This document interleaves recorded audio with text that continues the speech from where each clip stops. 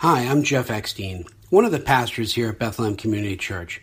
Welcome to our Sunday podcast, coming to you from the town of Bethlehem in upstate New York in the USA. Bethlehem Community Church is an independent, non-denominational, Bible-based evangelical church that includes people with backgrounds from many denominations.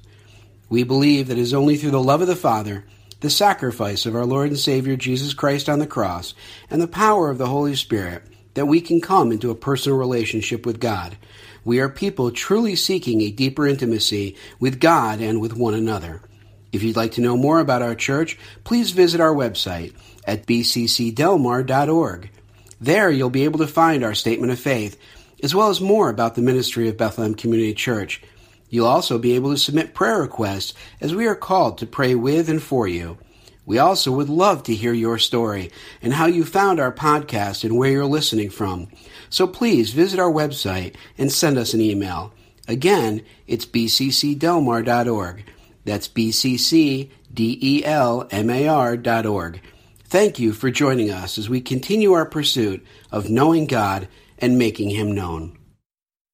Well, this morning we're going to continue our series in the book of Philippians, and in this particular section in chapter 4, we've been talking about the mind and the importance of the mind. And so I've just labeled this message this morning, What Lies Do You Believe? Part 2. Actually, it's really part 3. And if you've missed any of these messages, especially dealing with the mind for the last couple of weeks, please listen to those and study those. I don't think there's any more important messages than we're going through in these next several weeks and previous. And so you just go to the Bethlehem Community Church website and you just click media and you can listen to the podcast, or you can just go to YouTube and see it on YouTube. All right. Lord, I just thank you for this morning. I thank you for the great time we've already just had in worship and worshiping you, and there's nothing like it. And now, Lord, as we continue to talk about the mind and the importance of the mind, I just ask, Holy Spirit, you truly are welcome here. We know you're present, but I'm asking even for a greater manifestation. I'm asking for a greater manifestation, Lord. I ask that you truly would just give us ears that could hear. May you just give us soft hearts that would receive and not have walls. I ask that you would fill me from the soles of my feet to the crown of my head. We don't need to hear a word from man or my opinion. But what we do need, especially this morning, is to hear your word. Your word can bring life. I ask even now, Holy Spirit, that you begin to build a fresh faith within us, a faith in your word and the power of your word and what it can do for our lives. And so I'm just thanking you for what you're going to do now for the next several minutes. And I just praise you in Jesus' name. Amen. You know, there are two real realities in life, and the first one is I can make a decision that I'm going to seek truth. I'm going to be a seeker of truth. You can make that decision. I'm going to seek truth. And Jesus said, I am the way, the truth. So when I talk about truth, there really is only one truth, and that truth is found in Jesus Christ. The second reality I can live in, and unfortunately this is where the vast majority of people live, is I can live in my own truth. I can create my own world. I can create my own truth. And, you know, when you do that, you're going to find out that you're going to live in bondage. You're going to live in defeat and death. The other way, you see, if you decide to live in Jesus' truth, Jesus says to walk in the truth, to know the truth, then you walk in freedom. You experience freedom in here. How many could say this morning that you really have freedom and you're experiencing freedom? And you're not experiencing defeat, and you're not experiencing death. You see, God wants you to walk in truth. He wants you to be victorious. He wants you to win in life. And then there's someone else, Satan. He's the deceiver, and he wants you and I to walk in lies so that we walk in defeat, in death. And the Apostle Paul wrote this in Philippians chapter 4 and verse 8. And now, dear brothers and sisters, one final thing. Fix your thoughts on what is true and honorable and right and pure and lovely and admirable. Think about these things that are excellent and worthy of praise. Paul tells us that our minds matter. We need to think about what we're thinking about. The reality is the battle for your life and the battle for my life lies right here in the mind. It lies in what we're thinking. And your destiny your destiny, it will be determined by what you think, because what you think determines how you feel determines how you will behave. And we've seen over the last several weeks that there really is an enemy. There's an enemy called Satan. Peter told us a couple weeks ago that Satan seeks to devour you. He seeks to destroy you. He is a formidable foe. Do not underrate him. In fact, in John chapter 8, Jesus called Satan the father of lies. And his major weapon against you and I is the lie or the half-truth. And we began several weeks ago looking at what I call the top 10 list, the top 10 lies of Satan. So let's just briefly go over what we've looked at. Lie number 10, Satan does not exist. Satan tries to convince us that he does not exist. And the reason why that's a potent lie is because, you see, if you believe that all thoughts are your thoughts, you're much more likely to act upon those thoughts. Lie number 9 is all truth is relative. And what Satan tries to convince us of is that there are no absolutes in life and in this world. Lie number 8 is the Bible. This book here is a man-made book. And you see, if this is a man-made book, it means that it contains errors. And if it contains errors, it's a nice book, but it's not an authoritative book. Lie number 7 is you are missing out. You are missing. He tries to convince you and I that there's really something in this life to be had, and we're missing out on it. And line number 6 kind of hitchhikes on line number 7. This world matters. And we really looked at that last week, that there's something in this world to accomplish that is really going to impress God. And we saw what a lie that really is. And so now this morning, I want to look at lie number 5. I want to move on to lie number 5. And lie number 5 is this. You can listen to, you can watch anything you want, because these things will not really hurt you. You know, in the book of Proverbs, Old Testament, and let me tell you, in this day and time, one of the things that I have found in this culture that we're sorely lacking is common sense. You notice that? We just lack what I call regular horse sense or common sense. And if you read the book of Proverbs, in fact, Billy Graham used to say that he read a chapter of Proverbs every day. And it truly will make you a wise person. So I challenge you just to read the book of Proverbs, even a chapter a week along with your other reading. And in Proverbs chapter 15 and verse 14, we're told this. Skip, can you put it up? A wise person is hungry for knowledge, while the fool feeds on trash. I like that. A wise person is hungry for knowledge, but the fool feeds on trash. So which is it? Are you wise? Or are you fools? It's one or the other. You see, it all depends on what I'm feeding my mind. It depends on what you are feeding your mind. One of my favorite movies, believe it or not, was a movie called, it came out many years ago, Super Size Me. You remember that movie? Super Size. No, it's a great movie. It really is. And the movie's about a guy, it's a documentary, it's about a guy by the name of Martin Spurlock. And Martin decided that he was going to go on a 30-day experiment. And the 30-day experiment was he was only going to eat McDonald's food. So in other words, if it didn't come from McDonald's, he didn't eat it. My kind of guy, all right? And at the end of 30 days, this experiment, he had gained 25 pounds. His cholesterol had gone through the roof. And here's what really blew my mind. His liver resembled the liver of an alcoholic. And this bad food, this trashy food, actually began destroying his life, not just physically, but it began to affect his sleep negatively. It began to affect his relationships negatively. It began to affect his ability to work negatively. So it affected really every area of his life. And the Bible makes it crystal clear to us that just as trashy food destroys the body and its ability to function, trashy knowledge, things that aren't true, we're going to look at, Philippians chapter 4 and verse 8 here in the next couple of weeks. Things that aren't true, things that aren't noble, things that aren't praiseworthy. We don't focus on those things, but we focus on gossip, half-truths, half-lies, salaciousness, and whatnot. Then we're going to be in the process, by the way, of destroying our souls, our minds. Your soul and your mind are synonymous, by the way, in Scripture. And so what you feed it, if you're feeding it trash, it will literally begin to destroy you emotionally, spiritually, and ultimately behaviorally. In fact, there are just reams and reams of secular studies that actually bear this out about what we listen to and what we read. Several years ago in Egghead, he was given a couple $1 million by the United States government, and he was to study the effects of children who watch violent programming, all right? And after the study was concluded, the social scientist said this, and I quote him. He said, "The evidence strongly points to the reality that children who watch violent programming are 4 times more likely to act out violently." Shocking, isn't it? Surprising, huh? Not at all, really, is it? I mean, it took $2 million for us to figure out that if someone's watching violent programming, they're going to act out in a violent manner, huh? I mean, I could have told the United States government that for $1 million. I mean, it just, really, no, it doesn't take a mental giant to see the connection. David Frost, you remember him? Skip put up his picture. Frost, of course, was a major media personality back in the 60s and the 70s and even the early 80s. And he once made this insightful observation. He's by no stretch a Christian, or was he a theologian? But listen to what he said.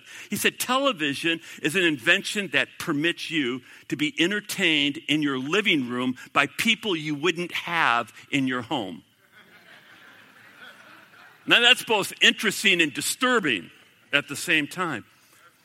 Now, if you're a parent, you're going to find this interesting. Even if you're not a parent, I think you will find this study interesting. Several years ago, the Pediatrics Journal published an interesting study on 1,461 teenagers between the ages of 12 and 15. And for 3 years, they tracked their sexual activity. At the beginning of this study, all of these teenagers were virgins. And here's part of what they found in this study. I think you'll find this interesting. 51% of teens whose music listening mainly consisted of sexually charged lyrics began having sex within 2 years, versus 29% of teens who did not listen to basically sexually charged lyrics or music. The researchers concluded with this statement. Listen to what they say. Teens will deny it. They will say, "No, it's not the music." But our study indicates it is the music, and it is one of the most biggest impacts on our lives. End of quote.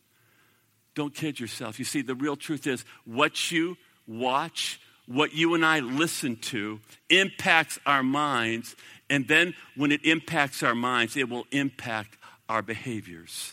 All right, let's look at lie number 4 of Satan. Sin is not a big deal. Satan will try to convince us that sin is simply not a big deal. And, he doesn't think it is a big deal, but let me tell you something. God certainly thinks it is a big deal. In fact, the Bible's crystal clear that God hates sin. In fact, in the book of Proverbs, chapter 6 and verse 14, King Solomon tells us this. Skip, can you put it up? Proverbs 6:14. There are 6 things that the Lord hates.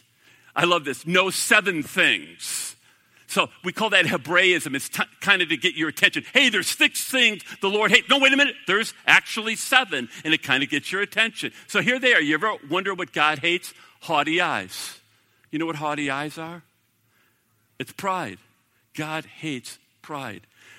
A person who's genuinely proud, they believe that they're really better than. They believe that they're better than everybody else. They actually believe that they are above the law. So he says, first of all, I hate a proud person. Then he says, I hate a lying tongue. Now, you're going to see this twice. He says, I hate a lying tongue. And then he says, I hate hands that kill the innocent. By the way, that includes abortion. He said, a heart that plots evil. There he's talking about things like murder and rape and stealing. Then he says, feet that race to do wrong. And there he's talking about the sensual sins. And then he says, I hate a false witness who pours out lies. Do you see that twice? Twice he talks about the tongue and lying. And then he says he hates a person who sows discord in a family. And that includes the church. God hates it when we sow discord, whether it's in our family or whether it's in a church. Now let me ask you this question. Why do you think God hates sin? He hates sin for 2 reasons. Number 1, it is destructive to relationships. It is destructive to relationships. The second reason why God hates sin is it's destructive to the human soul. Some time ago, there was a man by the name of Daniel. And Daniel we'll call him a clergy type, all right, a pastor. And he invited him out to dinner. And as they were having dinner, Daniel revealed that he had decided to leave his wife of 15 years and his 3 children. He said he had found someone younger and someone prettier. And in fact, he gushed. He said, to be honest, she makes me feel alive like I haven't felt in years. And Daniel went on to say this to the pastor, the clergy. Men, I know what I'm doing is wrong, and it will inflict tremendous and permanent damage to my wife and to my 3 children, but I just can't resist. The pastor said as he was listening to this, his heart just broke. And then dessert came, and Daniel dropped the bomb on the pastor. He dropped this bombshell. He said, the real reason why, Pastor, I invited you out tonight was I wanted to ask you a question. The question is this: do you think God can forgive something as awful as I am about to do? And the pastor was blown away.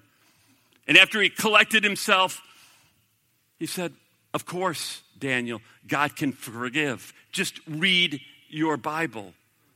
Now listen to what the pastor, though, said next. The problem is, Daniel, sin not only distances us from God, our very soul changes in the act of rebellion. And there is no guarantee that you will come back. The pastor concluded with these sobering words. You ask me about forgiveness now, but will you even want it later when it involves real repentance? The pastor said several months later, Daniel made the decision. He left his wife. He left his 3 kids. And here's the interesting part. He left his Christian friends because he said they're too narrow. And he said, I'm going to go find some more liberated friends.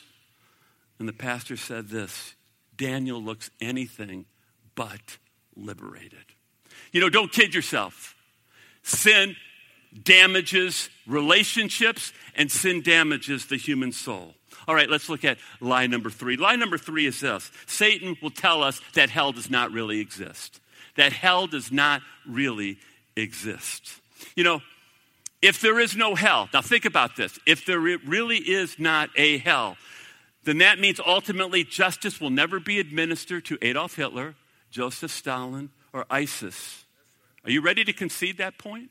You see, if there really is no hell, then that means ultimately sin pays, evil pays. In fact, we might even say if there really is no hell, then you might say evil ultimately will win out. Now, the interesting point is if you read the 4 Gospels, Jesus Christ talks more about hell than any single person in the Bible. Did you know that? Jesus talks about hell more than any single person in the Bible. In fact, in Matthew in chapter 10, he says this. Skip, can you put it up? Don't be afraid of those who want to kill your body. They cannot touch your soul. Now watch this. Fear only God who can destroy both body and soul in hell. Jesus Christ very clearly believed in an eternal hell. The cross, Skip, put it up. The cross is the centerpiece of Christianity. The cross is simply the centerpiece of Christianity. And the cross represents 2 things. The first thing that the cross represents is God's love. So often people will ask me, how do I know that God really loves me? How do I know that God really cares about me? And you know what my answer always is? The cross. The cross, plain and simple. Do you know if you had only been the only person on planet Earth, if I had been the only single person on planet Earth, Jesus Christ would have put on human skin, very God, and he would have died for you. And he would have died for you, and he would have died for you, and he would have died for me. For God so loved the world that he gave his one and only Son, that whoever believes, whoever trusts, whoever surrenders to him will not perish, but have everlasting life. God did not send his Son into the world to condemn the world, but God sent his Son into the world to save the world. You see, the cross represents incredible love. There is no greater love that was demonstrated other than the cross of Jesus Christ. Skip, can you put that picture back up? But I want you to know something. The cross also represents something else, and it's something very important. The cross represents justice. The cross represents the fact that God is a just God. So often I will have people ask me, Pastor, how can there be a God and he allows something like ISIS? How can there be a God who allows, sex slavery in the world with little girls? How can there be a God who allows these cruel tyrants to exist and who just persecute people and destroy people's lives? How can there be a God that allows that? And you know what my answer is? No one ultimately gets away with anything. The cross represents that God is a just God, and he will ultimately judge all evil and injustice. In fact, we're told this in the book of Revelation in chapter 20. You remember? Skip, can you put it up?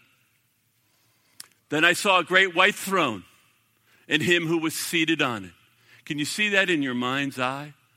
Earth and sky fled from his presence, and there was no place for them. And I saw the dead, great and small, standing before the throne. And the books were opened. Another book was opened.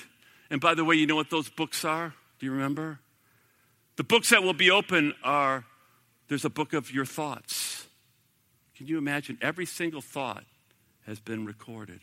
Then there's a book on our words. Can you imagine that? Every single word that you or I have ever spoken is in a book. And then there's the book of actions. Every single thing that we've ever done is recorded in a book. See, if it's not covered by the blood of Christ, it will come out at the great white throne judgment. And then it says that another book was opened, which is the book of life. The dead were judged according to what they had done, as recorded in the books. The sea gave up the dead that were in it, and death and Hades gave up the dead that were in them. And each person was judged according to what he had done. Then death and Hades were thrown into the lake of fire. The lake of fire is the second death. If anyone's name was not found written in the book of life, he or she was thrown into the lake of fire. Revelation is crystal clear on this point. Jesus is clear on this point. There is a lake of fire. Skip, can you put it up? There is truly a hell. There is an eternal hell. There is a lake of fire. And you say, how can God do that? I'll tell you how he can do it, because God is a just God. The cross says so.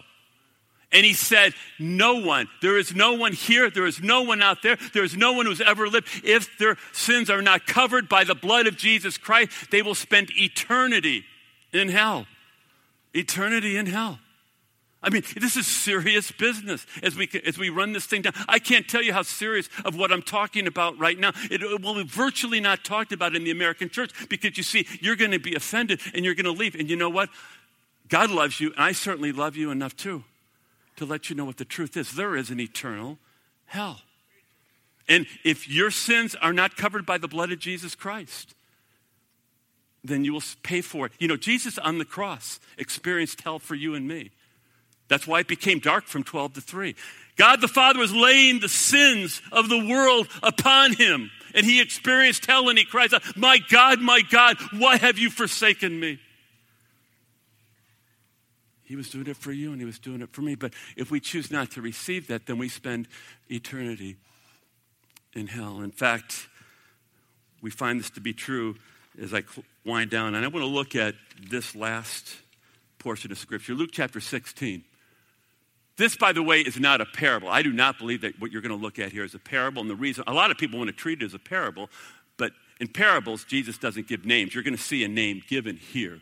So I think Jesus is talking about something that actually happened.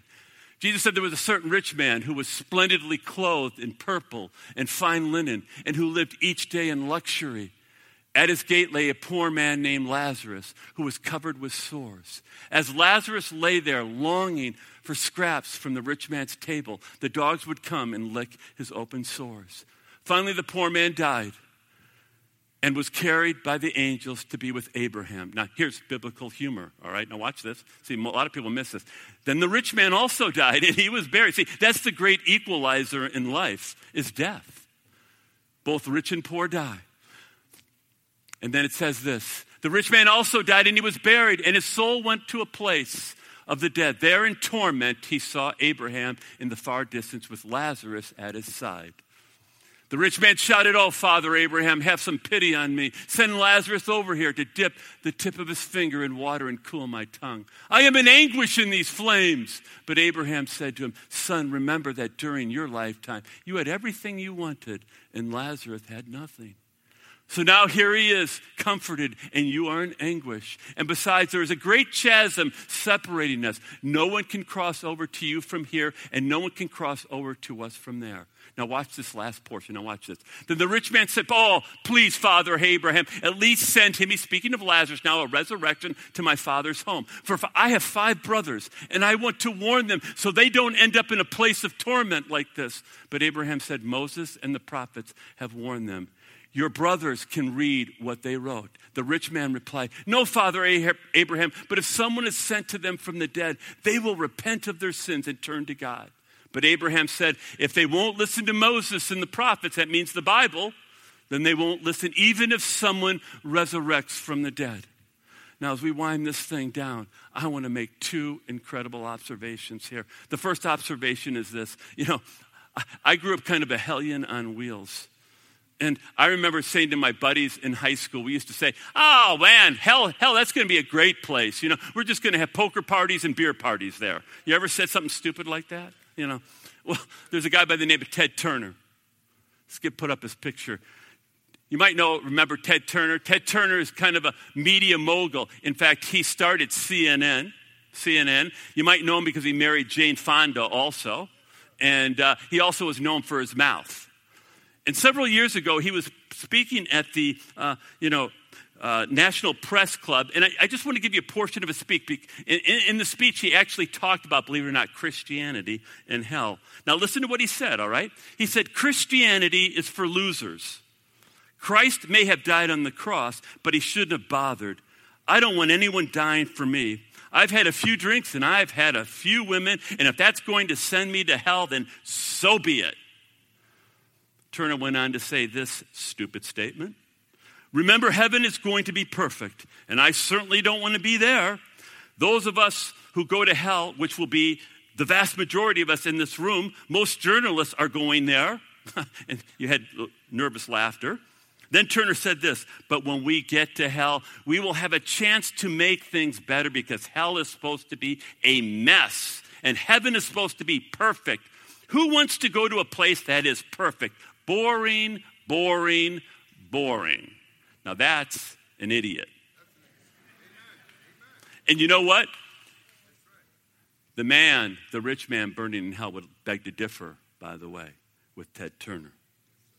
Hell is not a pleasant place. And so now as we really wind this down, I'm going to give you the second observation. And this is really the challenge this morning. And the challenge is this. Do you know who the greatest evangelist is in the Bible?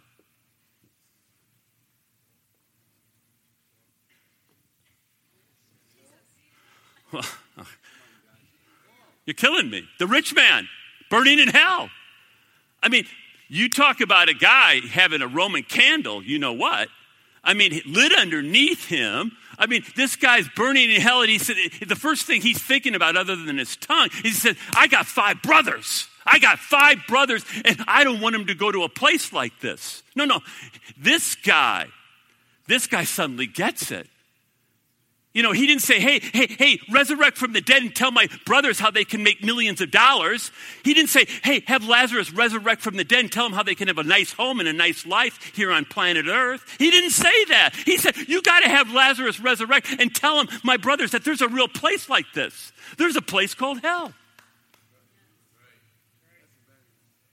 You know what blows my mind? No, it's just American Christianity. I'm almost 59, so, I can deserve to have no filters anymore, But it just blows my mind. 93% of American Christians do not witness and have never told anybody that there's a heaven and there's a hell. No. Don't tell me that it is love to know someone who doesn't know Jesus Christ and never tell him that there's a heaven and that there's a hell. You cannot possibly say that you love somebody and you know that if they were to die at that moment, they would spend eternity in hell. I mean, are we serious about that? You know, we were just at the Jesus Soda Survey yesterday in Troy, beautiful downtown Troy, Powers Park, and young man there, and you know, he thinks he's got his whole life before him, witnessing to him. And I asked him a simple question. I said, what do you think your purpose in life is? I love these guys. I don't know. I don't have a clue. Well, I said, join about 95% of the human race. What do you think the purpose of life is? You know what the purpose of life biblically is? The purpose of life is you got to make a choice. I got to make a choice. No, I mean, see, I'm not some radical believer. I just actually believe this stuff. If you really grab hold of it, and there really is a heaven and hell, you know what the purpose of life is? The purpose is you got to make a choice. You got to decide, do you want to spend eternity with God? Do you want to spend eternity loving God? Do you love God now? See, you got to make the choice. And you make the choice now because, see, when you die, it's too late. It's simply flat out too late. So you got to make the decision. Do I want to spend eternity with God, or do I want to spend eternity separated from God? And if you want to spend eternity with God, heaven's reserved, by the way, not for people who are good or nice. Wrong. Heaven is reserved for people who love God, who love Jesus. See, it's a love affair. It's a marriage relationship. We're the bride of Christ, right? It's a marriage relationship, so it starts here. If you're not head over heels in love now with Jesus, why in the world would you want to be in heaven? What do you think you're going to do? Do you know what heaven is about? It's about knowing this eternal being called God. You know him as Jesus and getting to know him more and more and more. He's eternal. That's what you're going to do. If you're not and you're not fascinated by Jesus now, guess what? You're going to be in hell. And it's not a pretty place. And we've got far too many people who think, so the purpose of life really is to decide, which do you want? Most people, I hate to say it, in the church, the American church terrifies me because it's just filled with people who really think, well, I'd like to have 25 cents worth of God, but then I really want to do what I want to do. I really want to spend my life on me. And wow, that's going to be a scary time. There was this pastor, and he was, talking on heaven and hell, and he said, if I could give you a gift of 5 minutes in heaven or 5 minutes in hell, I would choose to give you 5 minutes in hell. I would choose to give you 5 minutes in hell. And you could have heard a pin drop because he said, you know what? It would end all worldliness. He goes, we wouldn't have a problem of worldliness anymore in the American church if I could just have people spend 5 minutes in hell. And he said, you know what? This town, he said, would never be the same after you and I spent 5 minutes in hell. I think he's right. I think he's right. I know he's right. Father,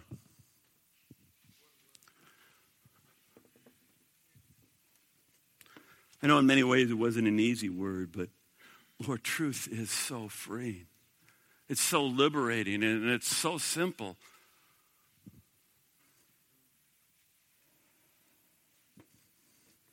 Satan seeks to confuse us with lies. He dangles before us glitter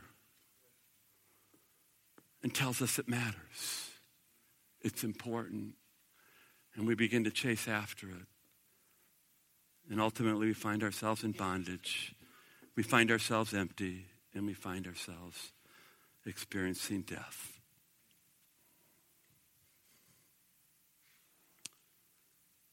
You've given us the truth. And you said the truth not only will set us free, but the truth is narrow. It is narrow. And you said the truth is hard. It's a narrow road and it's a hard road, and few only take it. But those few who do, they truly find liberating life.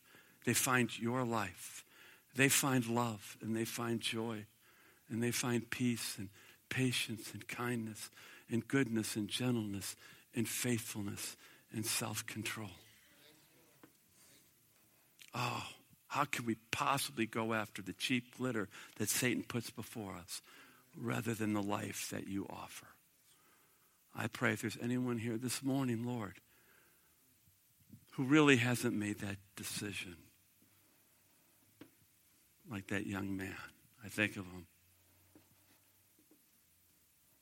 to really understand that the sole purpose of life is to make a choice. Because life is short and eternity is long. And where will I really spend it? And for those of us that have really found the Lord Jesus Christ, I just ask right now that you would light a fire underneath us and help us to realize that wherever we are, whatever family we're in, whatever neighborhood we're in, whatever place of work we're in, you've put us there as missionaries to ultimately share with them. There's just two choices in life. There's heaven and there's hell. And I just have your way as we sing this last song, I pray in Jesus' name. Amen.